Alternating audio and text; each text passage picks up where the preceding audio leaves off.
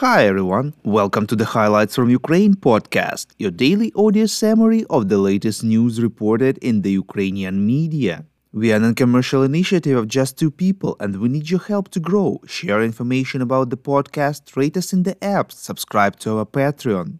You can also send us a one-time tip via PayPal. All the links are in the description to this episode. With your support, we are getting better.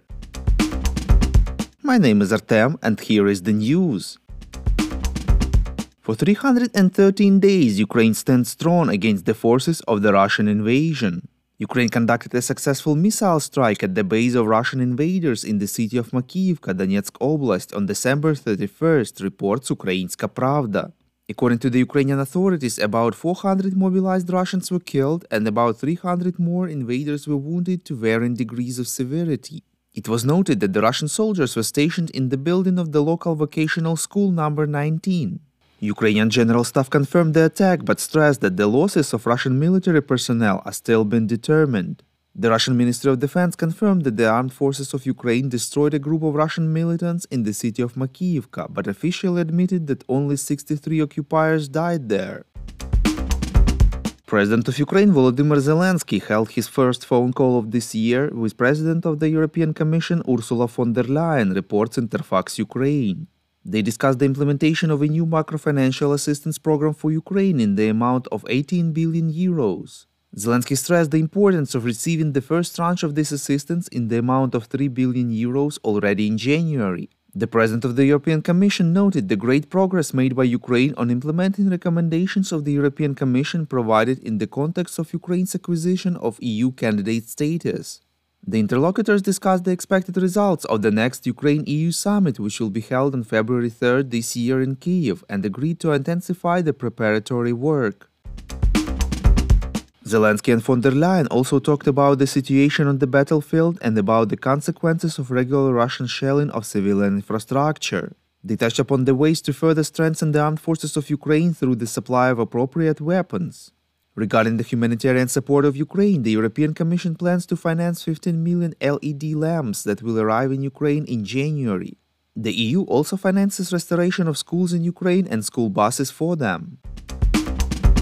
In his evening video address, President of Ukraine Volodymyr Zelensky informed that only 2 days have passed since the beginning of the year and the number of Iranian drones shot down over Ukraine is already more than 80. This number may increase in the near future, believes the president. According to him, Russia is planning a prolonged attack with Shahed drones. Its bet may be on exhaustion of Ukrainians and their air defense, energy sector. Zelensky stressed that it is important to ensure that this goal fails like all the others. He called on everyone involved in the protection of the sky to be especially attentive. A man injured in Russia's massive missile attack on Kyiv on December 31st died in hospital, reports Suspilne. According to Kyiv Mayor Vitaly Klitschko, the 46-year-old man was in the intensive care unit in serious condition. Overall, 1 person was killed and 22 injured, 15 of whom were hospitalized as a result of a Saturday enemy attack on Kyiv.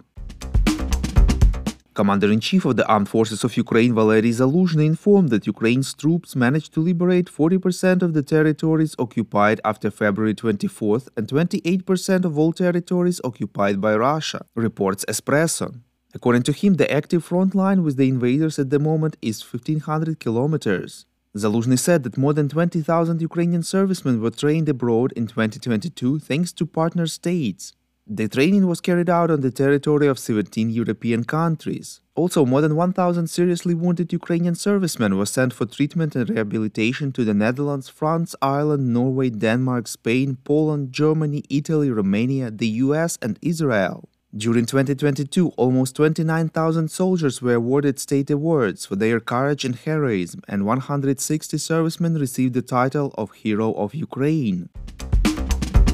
The Prosecutor General's Office of Ukraine has notified the governor of the Russian Central Bank of suspicion of encroaching on the territorial integrity of Ukraine over the opening of branches of the bank in the temporarily occupied territories of the state, reports Interfax Ukraine. Branches of the Russian Central Bank were opened in 2014 and 2022 in Crimea, Sevastopol, Lugansk, Donetsk, Zaporizhia and Kherson regions. If you like what we do and would like to tip us, you can now do so directly to our PayPal. check out the link in the description to this episode for more details. And as usual, you can subscribe to our Patreon. In gratitude for your help, we will give you access to a series of exclusive episodes on wartime life in Ukraine. We call on you to demand from governments of your countries to impose the toughest sanctions possible on Russia and its citizens to stop their invasion of Ukraine.